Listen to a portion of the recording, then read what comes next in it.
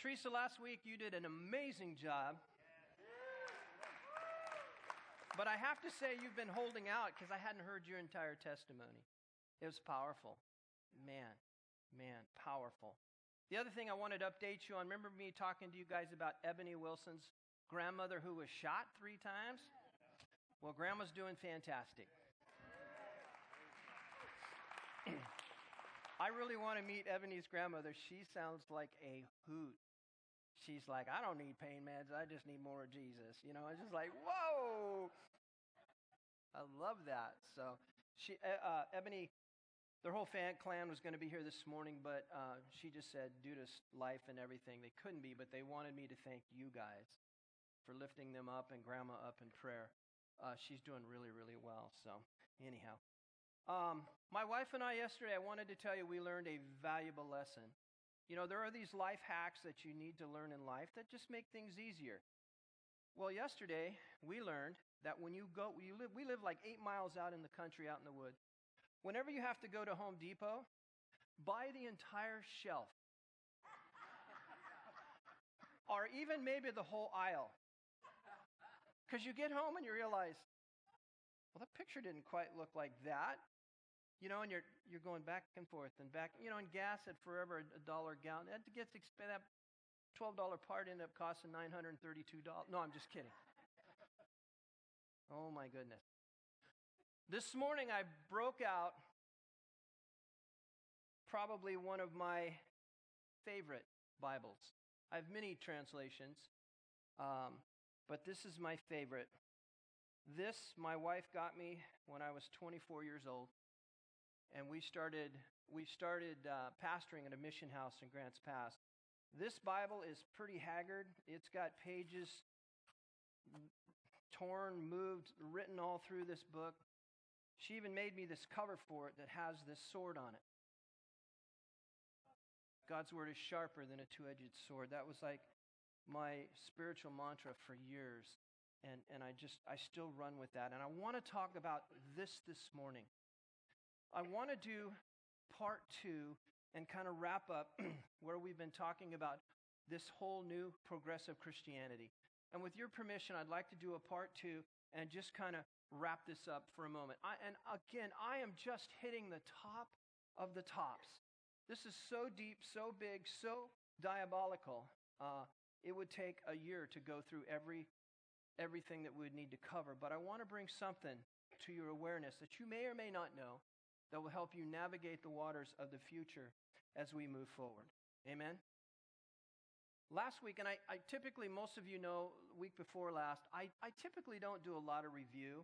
If you want to hear the notes on part 1, it's on the website, click on it, you can listen to it.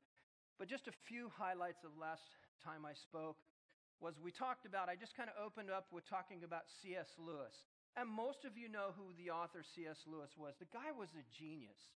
He was an evangelist, and he was also incredibly prophetic, I believe, in what he wrote concerning the future. It's interesting in his stories. But in the Chronicle of Narnia series, how many have read the Chronicle of Narnia series? Powerful books. If you haven't read them, you ought to read them. They're really, really wonderful. But the last book in the series was called The Last Battle. And in The Last Battle, there was 2 main characters playing out in this. There was Shift, who was an ape, and Puzzle, this donkey. And what happened was they had successfully created a counterfeit Aslan. Now, Aslan represented everything that was good in the Narnia series. He's kind of a representation of Christ. And that's kind of how he's in the book. And he's mentioned and written in every one of the books in the series. But what they had done, Shift and Puzzle, was they were able to successfully create a counterfeit of Aslan. And what C.S. Lewis is relaying to us in this book is that evil is the most deceiving when it looks like and feels like the truth. And that is playing out before us today. We are seeing this same scenario play out in the capital C church today. And it's not fiction. It's a reality that's moving forward. And it's happening all around us. It is a counterfeit gospel that's coming under the guise of this new progressive Christianity. Amen? I was expecting to get tomatoes and stuff thrown at me last time, but you guys sent me some pretty good comments and thoughts, and I appreciate that. But I'm telling you, if you were to hold this counterfeit gospel that's being shared around the world today, if you were to hold it like a counterfeit bill up to the light, it would be missing the watermarked face of God in that doctrine. Amen? And this is something that we have to understand, that this progressive Christianity doctrine, I wrote, is worthless and void of truth, and it robs the soul of the true joy that Christ brings. And we must not be deceived. This is where this comes in, the Word of God.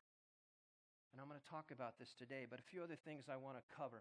Progressive Christianity is a movement that's infiltrating and influencing most of the evangelical church today, the capital C church.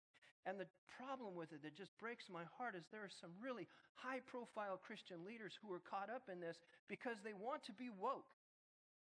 They don't want to lose tithes and offerings. They don't want to lose those rich people, so they kind of bend to the wishes. It's almost as if they want to be part of creating a hybrid gospel that fits everything.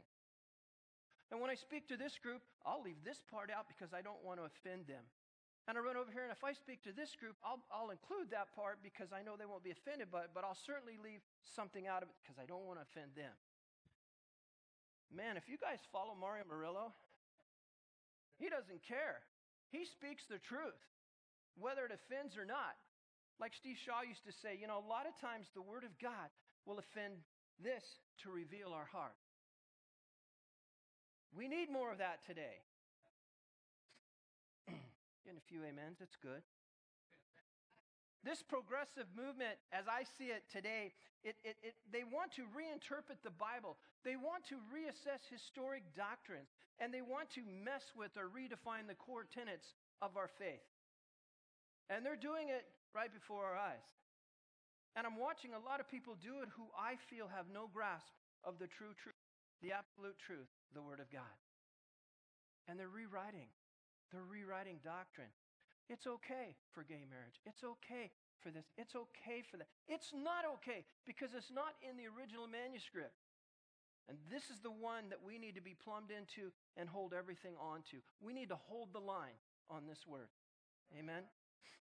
So while they're doing this and they're reassessing and they're redefining, they're claiming that they're Christian.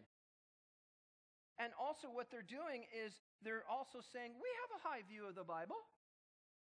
We do. We're Christian. But here's the problem, is it has created, or they are creating this progressive Christianity. They are creating alliances. They are creating compromises, which are agendas that are not aligned with the truth. And what's happening is it's sweeping many unsuspecting Christians into a false view of who God is and how God saves.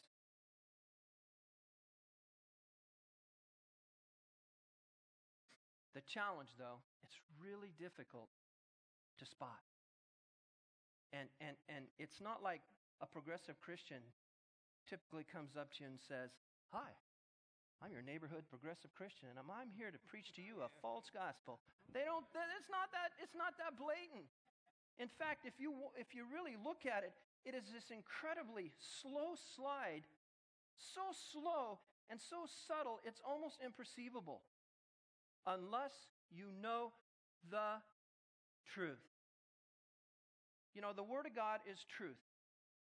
There is so much unbelievable power in this word, the truth. But it's the knowing of the truth that sets us free.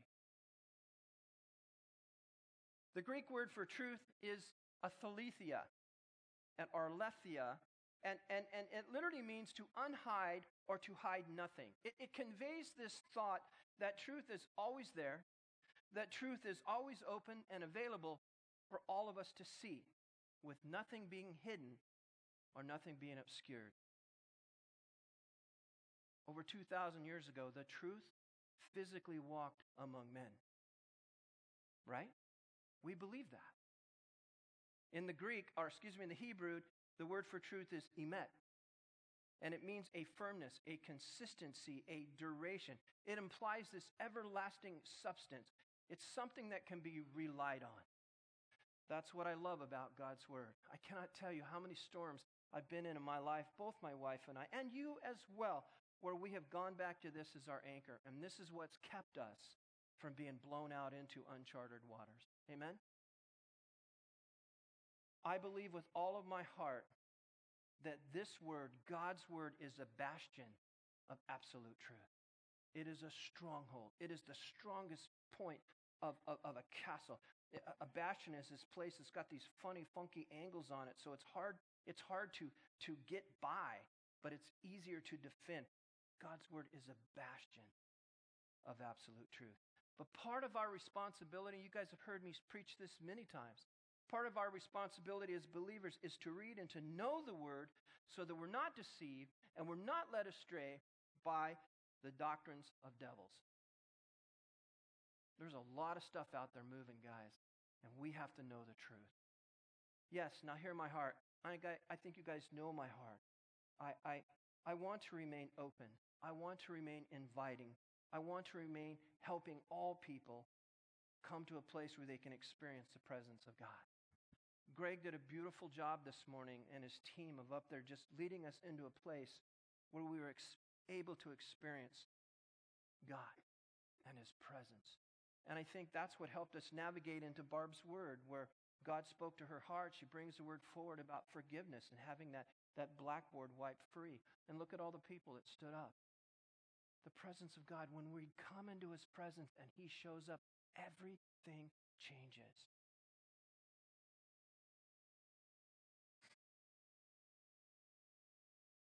But if I preached 2 weeks ago, I shared, but if we don't preach, if we don't contend for the absolute truth of God's Word, then we will leave this next generation, I wrote, with a country and a culture that has no respect for the truth at all. And we see that happening before our very eyes.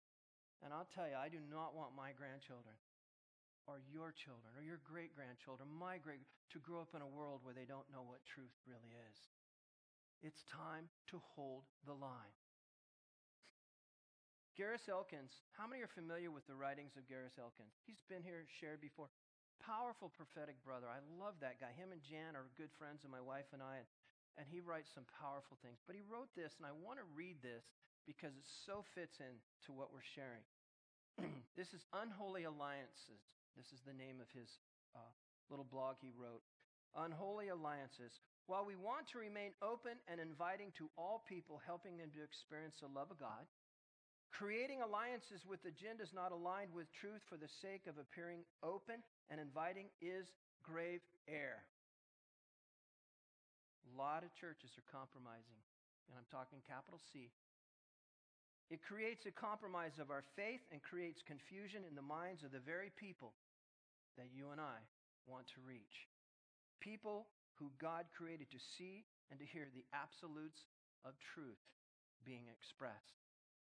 The Lord warned Judah of a worthless treaty they were attempting to form with Egypt. He says in Isaiah 31, "You make plans that are contrary to mine." Ooh. You make alliances not directed by my Spirit. I want you guys to know that the leadership in this church, it is our heart, our passion to hear God when we make a move on something. We want to hear what God is saying. We want to go and to work and to be where He's working at. We're not running on our own plan. We're listening to God in His heart. And I'm amazed at the wisdom that comes out, the collective wisdom that comes out of some of those meetings.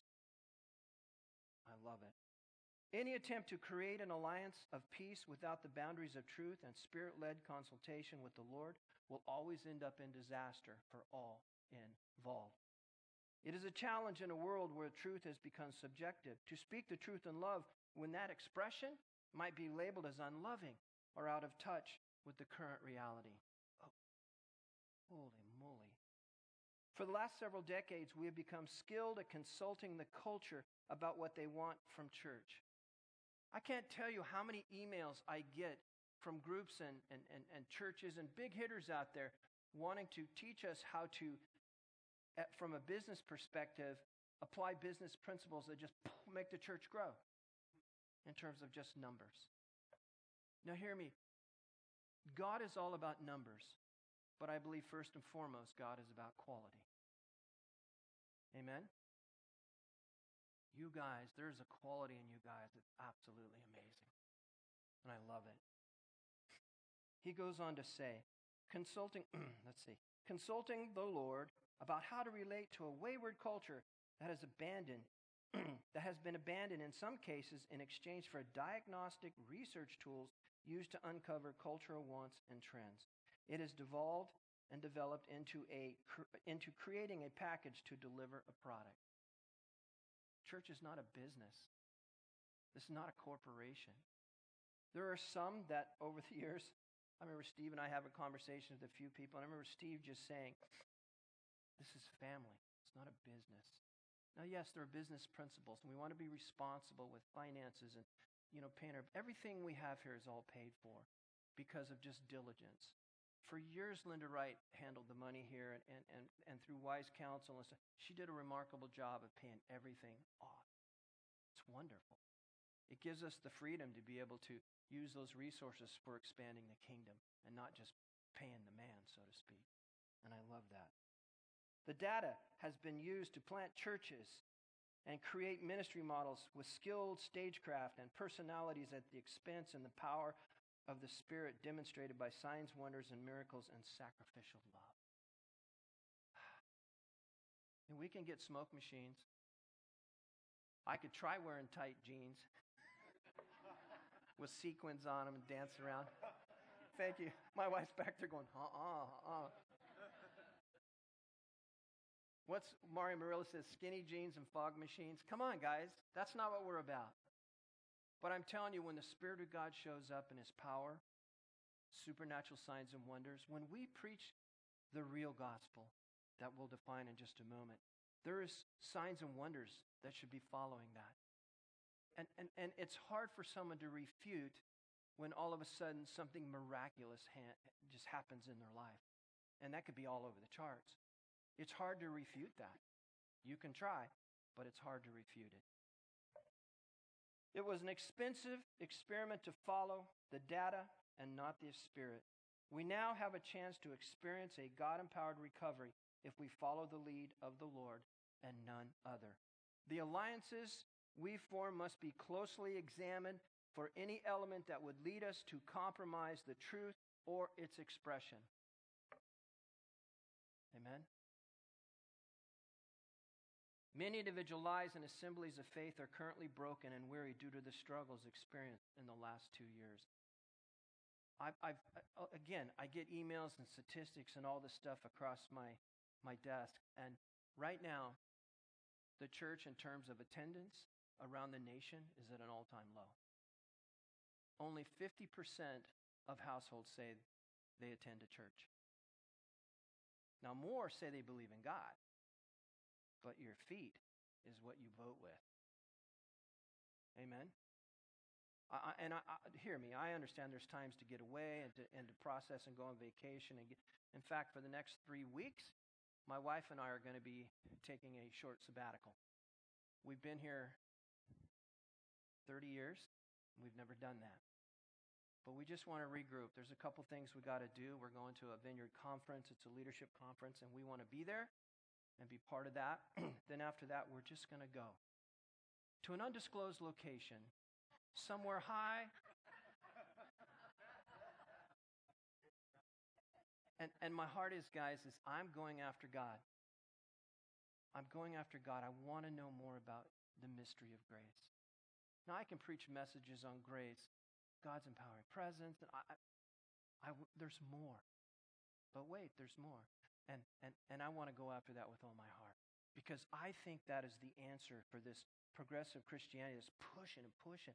I think we need to learn how to forgive people. I think we need to learn like Daniel, instead of railing, you're wrong, and having this argument. He released grace. Remember how Bill Vanderbush spoke on that?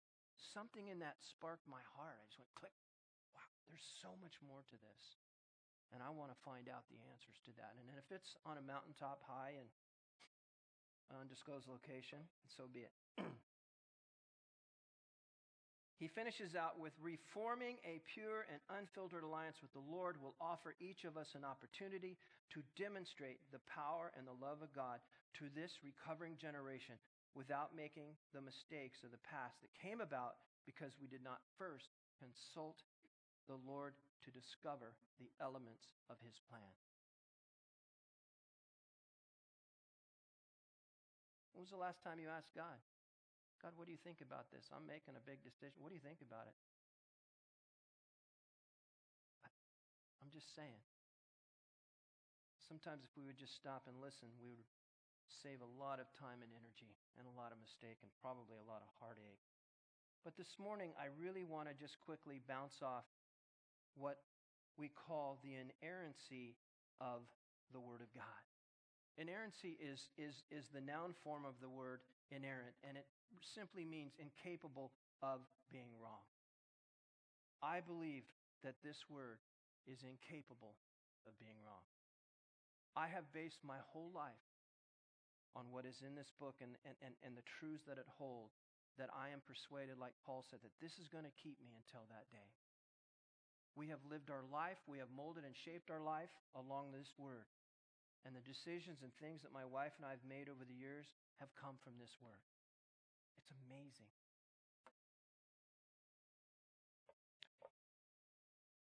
You know, one of the biggest faults I see in progressive Christianity is that it really denies the authority of this divinely inspired Word of God as it intersects every facet of living.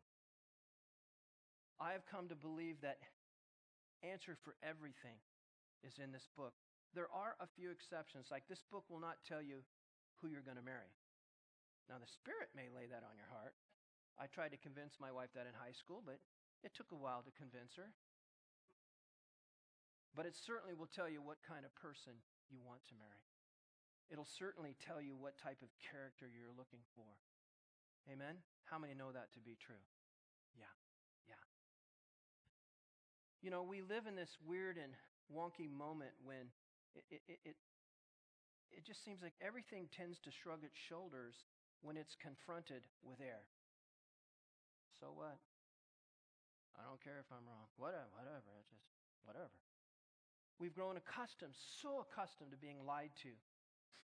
And I've watched many people who seem to be comfortable with the false notion the Bible too contains errors. People in my own family who have walked with church, notice I said church, for years, are really comfortable with this thought now that, you know what, maybe there are quite a few mistakes in this book. You know, instead of asking like Pilate, when Pilate and Jesus were having this exchange, and Pilate says, what is truth? You know, postmodern man today says, nothing is true. Or perhaps, maybe, there is truth, but we cannot know it. Are you kidding me? Here's what Jesus said. He said, the truth is right in front of you, you guys. It's right there. It's right there in front of you. He says in John 8:31, to the Jews who had believed in him, Jesus said, if you hold to my teachings, you are really my disciples. Did you catch that? If you hold to my teachings, not, well, I'll hold on to this part, but that part I'm going to let go of because that doesn't fit, my reality. Come on, it doesn't. No, it says if you hold to my teaching, hold. There's two sides to this book when you open it. Hold on to both sides. And then he says, you are really my disciples. Then you will know the truth, and the truth will set you free. Paul described truth. Pilate goes, what is truth? Now, was that a cop-out? What was Pilate doing? That's a whole nother sermon. But at the end of the day, Paul defined truth. And I shared this week before last out of Galatians chapter 1, verses 6 through 9. And I'm just going to hit the highlights here. He says, I am astonished that you're so quickly deserting the one who you called. The one who called you to live in the grace of Christ and are turning to a different gospel. The people were already, Paul had preached the gospel. He laid it out. This is what it is. And they began to turn away from it because they were hearing other arguments and they weren't holding on to the word that was delivered to them. Maybe they let go with one hand. Evidently, some people are throwing you into confusion. He goes on to say, I'm sorry, you live in the grace of Christ and are turning to a different gospel. He says, which is really no gospel at all. Then he goes on, evidently, some people are throwing you into confusion or trying to pervert the gospel of Christ. This is happening today. Progressive Christianity started eons ago, but it's really becoming super pronounced today. I believe with all my heart, in a spiritual sense, the lid has been lifted off. The enemy knows his time and days are marked, and he's going crazy. Hold on to both sides, guys. Hold the line. He says, but even if we or an angel from heaven should preach a gospel other than the one we preach to you, let them be under God's curse. Whoa. As we have already said, so now I say again, if anybody is preaching to you a gospel other than what you accepted, let them be under God's curse. Whoa. Whoa. Then in 1 Corinthians 15, he says, now, brothers and sisters, I want to remind you of the gospel I preached to you, which you received and on which you have taken your stand. By this gospel you are saved, and if you hold firmly, there you go, hold firmly the word I preached to you, otherwise you will have believed in vain. And he goes on talking about the importance of what he first preached. Guys, I really believe that the truth contained in this word, the truth that's contained in God's word, this Bible I've got sitting right here, I believe with all my heart, it reflects the very character of God. And it is foundational to our understanding of everything the Bible teaches.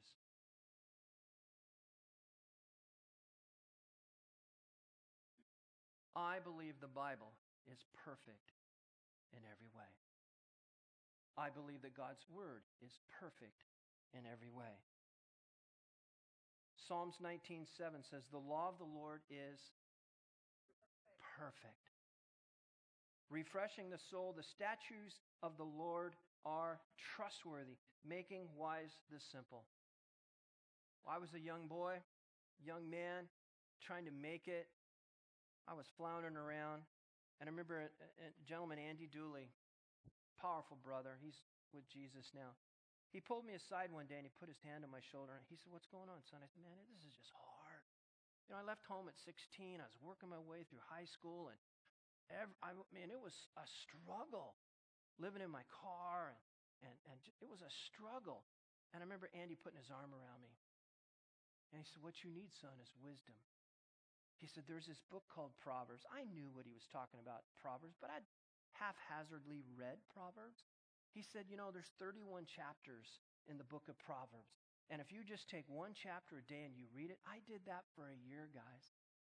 And I learned so much about integrity, so much about keeping my word, so much about navigating the storms that I was facing. I am convinced that that word saved my life at that moment in time. Because someone was willing to come up to me and say, this is truth, not what they're saying, meaning the world. And don't go back there, son. This truth will save your life. Keep your nose in it. Hold on.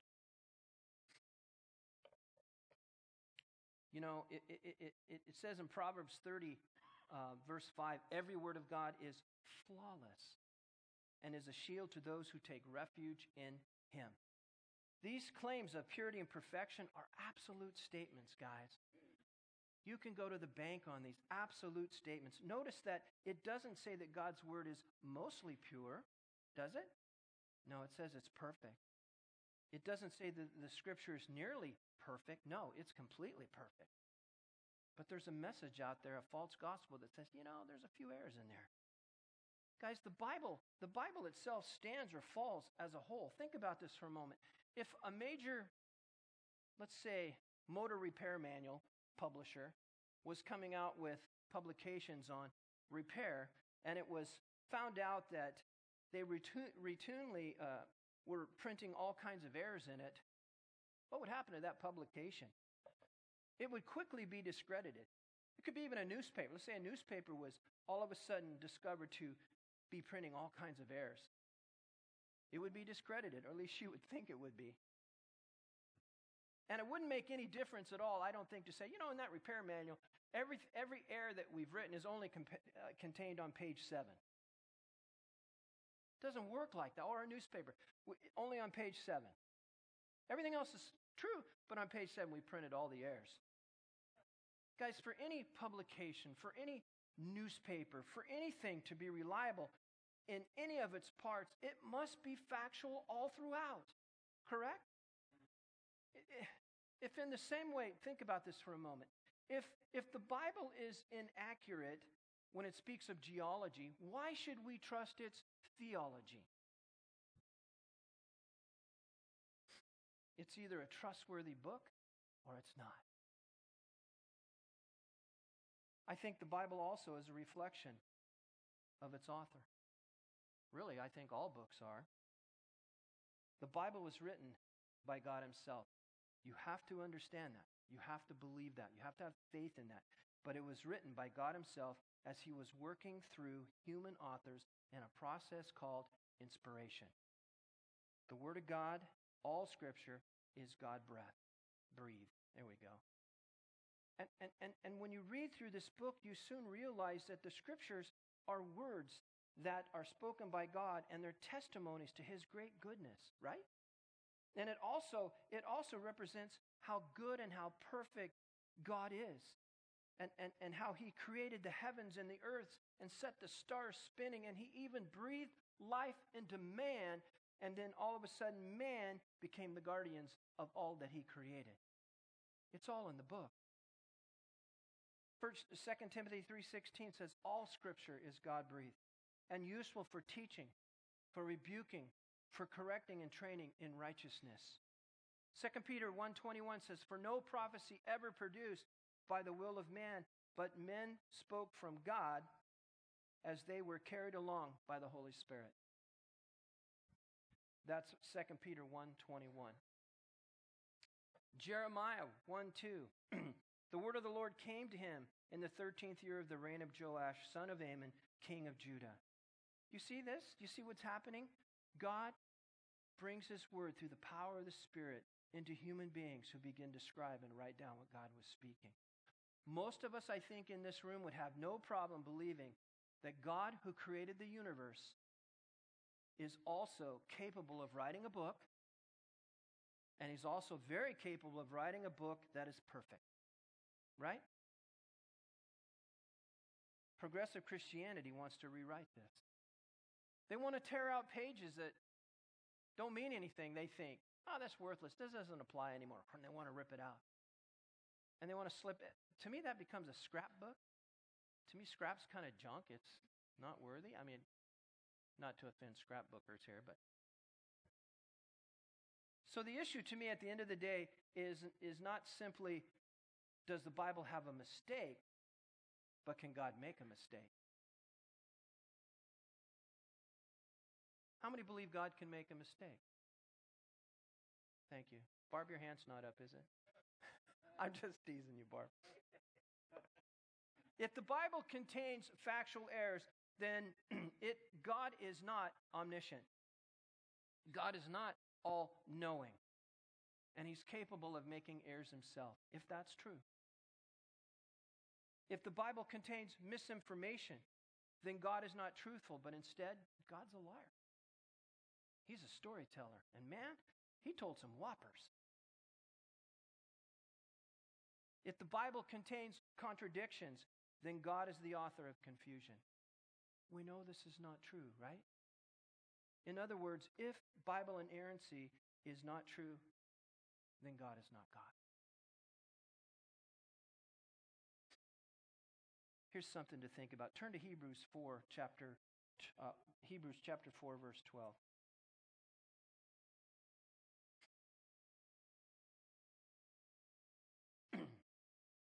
I want you to notice, as I read through this, I want you to notice the relationship between the Word and the heart, okay?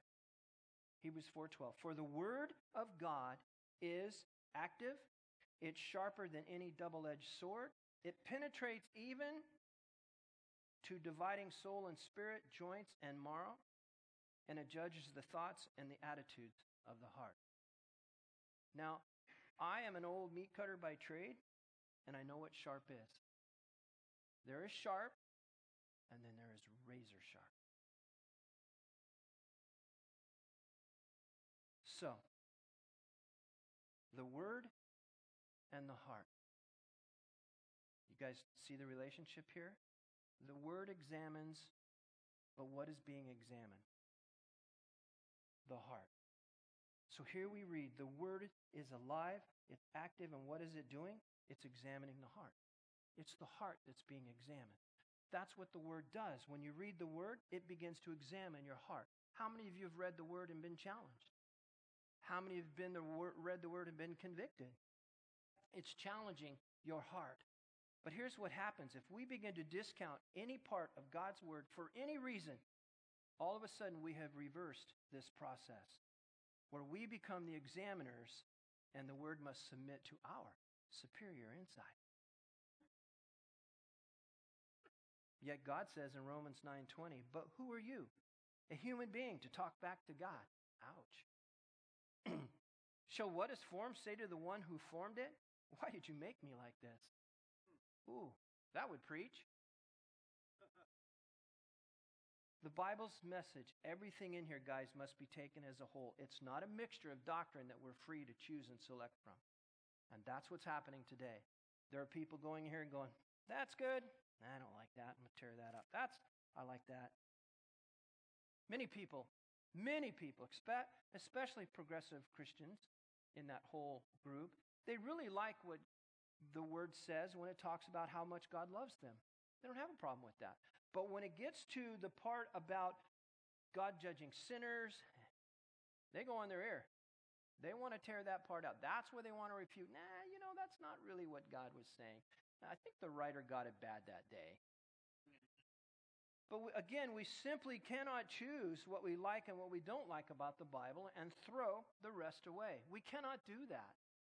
If the Bible is wrong about hell, then who is to say what is right about heaven? Or anything else?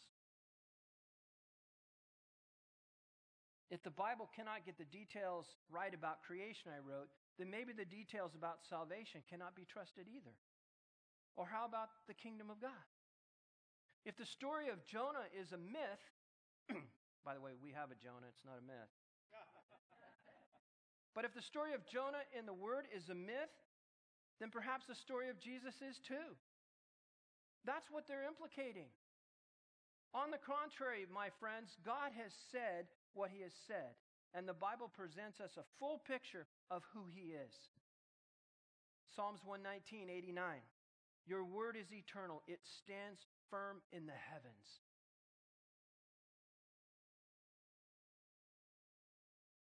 Always go back. Hold the line on truth. If I believe with all my heart, I'm just going to kind of wrap this up. I believe that this word is a plumb for my faith and for everything I do. I believe it, I confess it, and I try my hardest to act upon it. And that's when I see the reality of this truth come alive, when I put it into action. If this book is not reliable, then on what do we base our beliefs? Jesus said, hey guys, I'm going to ask for your trust. And that includes you trust in what He says and in His word. Can we do that? In John 6, verses 67 through 69, Jesus had just preached a hard sermon. And Jesus began to watch and witness the departure of many who had been claiming to be a follower of Jesus. They just turned around and walked away. And there was a huge crowd, and they just walked away, and you could probably hear. And Jesus turns around to His 12 apostles, and He says, you do not want to leave. You do not want to leave too, do you? And Peter, speaking for the rest, says, hey, Lord, whom shall we go? Where can we go, Jesus? You are the one. They recognized that He was the truth, and in Him was complete freedom. You have the words of eternal life. I pray, guys, that you and I will have the same trust in the Lord and in His words of life. Bible inerrancy does not mean that we're to stop using our minds, or we're to accept what the Bible says or what people say from the Bible blindly. That's why I challenge you guys, whenever anyone speaks up here, take your notes. Search the scriptures for yourself. Let God speak to you. Amen? It would be ridiculous of me to just say, put your Bibles away. They're not allowed in here. Trust. Sounds like that Jungle Book. Trust in me. And there's people saying that. Hold the line. Know the word. It will save you a lot of heartache. 2 Timothy says we are to study the word. Acts 17:11 says those who search it out are commended. Yes, I will be the first one to say there are difficult passages in this word. I've also seen some really sincere disagreements over interpretation. But at the end of the day, this book, all scripture should be reverently and prayerfully approached. And when we find something in here that we don't understand, how many have done that? You're reading, go, man, I don't. I'm reading some passages right now, and I'm just going, I'm having a hard time getting my head around that, Father. Can you help me? And so I pray, and I ask the Holy Spirit, who is our teacher, our lead. He's our leader. He's a counselor. He's a guide. He helps us through and navigate this. But I'll be honest, there still comes a moment when you're still trying to understand it, and you don't. And maybe that's the point we need to humbly acknowledge our own limitations in the face of a perfect God.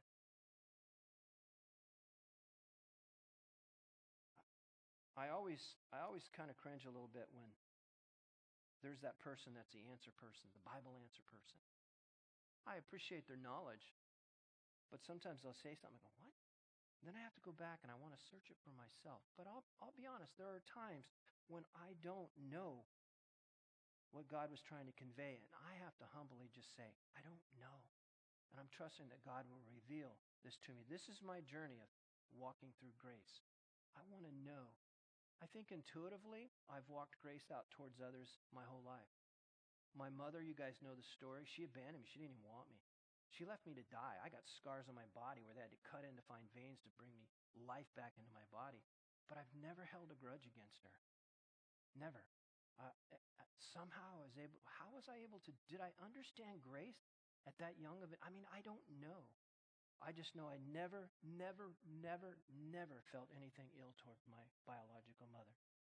And I never knew her growing up except a few exchanges, a very few exchanges. But when I got a phone call, and it was from a funeral home and said, are you Doug Thompson? Yeah, is your mom? Yeah. I'm thinking, that's odd. He says, what do you want to do with her body? Why did she choose me out of 7 siblings from other dads? Why did she choose me, the one she didn't know? God was working something in my heart. I could have just said, are you kidding me? She threw me under the bus. I want nothing to do. Goodbye, hang up. I didn't do that. I just said, I'll take care of this. Something about releasing grace. We're going to figure this out. But I just want you guys to understand that the Word of God is speaking. So let's stand. I appreciate you guys letting me go down this road for a moment. I hope it resonates with your heart. But the Word of God is always speaking. It is sharper than a two-edged sword. It's able to go places that nothing on this planet can. So we're going to listen to a song. And I just want you guys to enter into and engage with the Spirit of God right now. Jason, you got that?